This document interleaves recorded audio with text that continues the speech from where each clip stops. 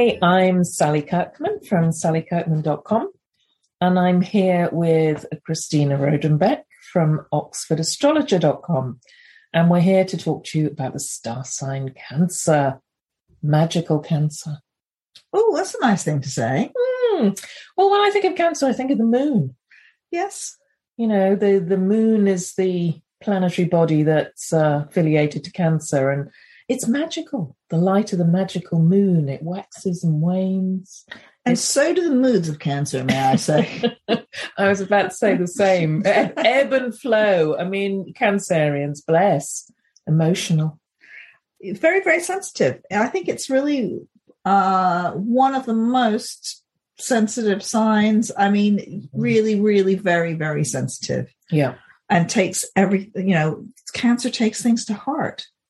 Yeah. And takes everything incredibly personally. Yeah. Including, and the good side of this is, of course, you take things to heart, which means that you take people to your heart, and small animals and plants and things. You can take things to heart. The downside of that is that you take something to heart which was just flippantly not meant, So it's important for Cancerians. One of the things about being a Cancer that you have to learn is how to discriminate between what is really aimed at you and what is just not. Yeah, I think it's kind of to do with that. The moon reflects, doesn't it? It's the reflection of the moon, so everything kind of comes back to Cancer. There is. I often think there's. Again, it's a sign for me that's quite innocent. There's this sort of gullibility about Cancer as well. They take things on. There's this reflection that goes on, this back and forthness. Yeah, I agree about the gullible, actually. And that is actually quite sweet. There's a sweetness about Cancer that is just adorable and cuddly. And Cancerians will, as children and into adulthood, learn to develop a shell, some protective. They have to have some ways of protecting themselves, and quite often that's humor. They can be, I think, they're really funny, or seeing the kind of bizarreness of life, or they may be very creative. I mean, many artists are Cancerians and like visual artists, because a lot of they come out of Gemini, it's a sign after Gemini, ruled by the moon. And Gemini is a sign of words. And Cancer can sometimes, although there are many good writers who are Cancerians, but Cancerians can sometimes express things incredibly well in a nonverbal way. So you get Cancerian filmmakers or artists. Yeah, I think it's one of the star signs that's really linked to images.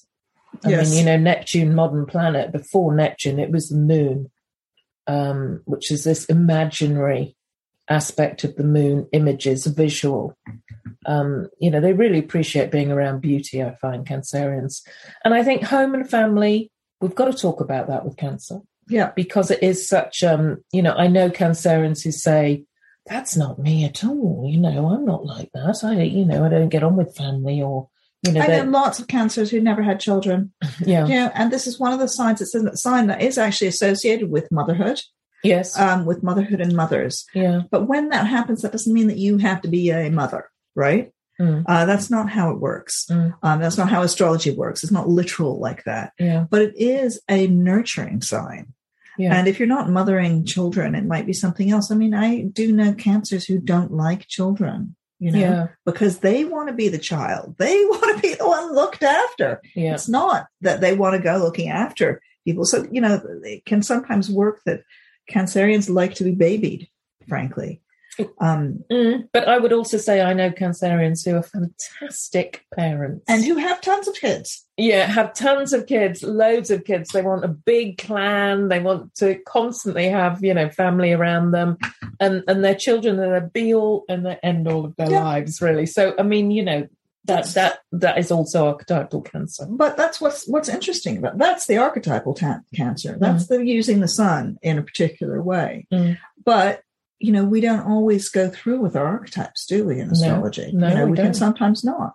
And like I said, I know plenty of cancers who've never had kids and don't actually want them. Yeah. Because it's not how they work. It is a sign it's tribal, though, isn't it? Very, yeah. And that's a key part of cancer as well. I think that tribal, somewhere in life as well, there's got to be a connection to where I belong for cancer. Yeah. Whether it's, your country or your tribe. Very much so. I think that's a really key part of cancer. They want to belong to something or somewhere. They want to belong emotionally. Yeah. Don't they? Yeah. And it can be a tribe like, I'm a punk from, and that's what I've done ever since, whatever. That's my tribe. Or it can be a tribe as in, this is my nation, but yes, there's a sense of tribal belonging or the creation of a tribe. And it depends what angle of, cancer you're working. What's the shadow? They can't stop crying. That's what I want to say. I mean, sometimes they just fall apart. They fall apart, and it's quite hard being around a Cancerian who's just they can sometimes really wallow in emotions and they just can't get out of their emotional state. And there's only so much kind of buoying up you can do, and it's going to be all right. And sometimes they just, it's a complete meltdown. That's one of the things I would say. Yeah, I think so. I think, what old-fashioned word, but one would say neurotic. Okay. Very neurotic sometimes about, and very stuck in emotional patterns that are not healthy. And I think that if you're a Cancerian, that's a question you ask yourself, are my emotional patterns healthy? Yeah. Or are they harming me? Yeah. That I'm going round and round and round and round worrying at these things. And also I think the other thing for me is sometimes they can cling on too long to things. Yes. They're great hoarders, but sometimes that means they can't let go. They're sort of maybe stuck in the past or holding on to things and find it hard to let go and initiate what's new and move forward. Well. I mean, I have to say that I find Cancerian houses are some of the most easy to spot because actually you go into, first of all, these are palaces of memory. This is the sign that's associated with memory. So you go into a Cancerian house and everything has got a story. Everything has emotional meaning. So actually you were saying that they respond to beauty. They do respond to beauty well, but really the thing has to have emotional meaning. It doesn't matter if it's an old shoelace stuck to the wall, or a Botticelli. It doesn't matter as long as it has an emotional. As long as it brings emotions out. I want to say sentimental. Yeah, it has sentimental value. And on that note, I think we say thank you and bye, Cancer. Bye, Cancer.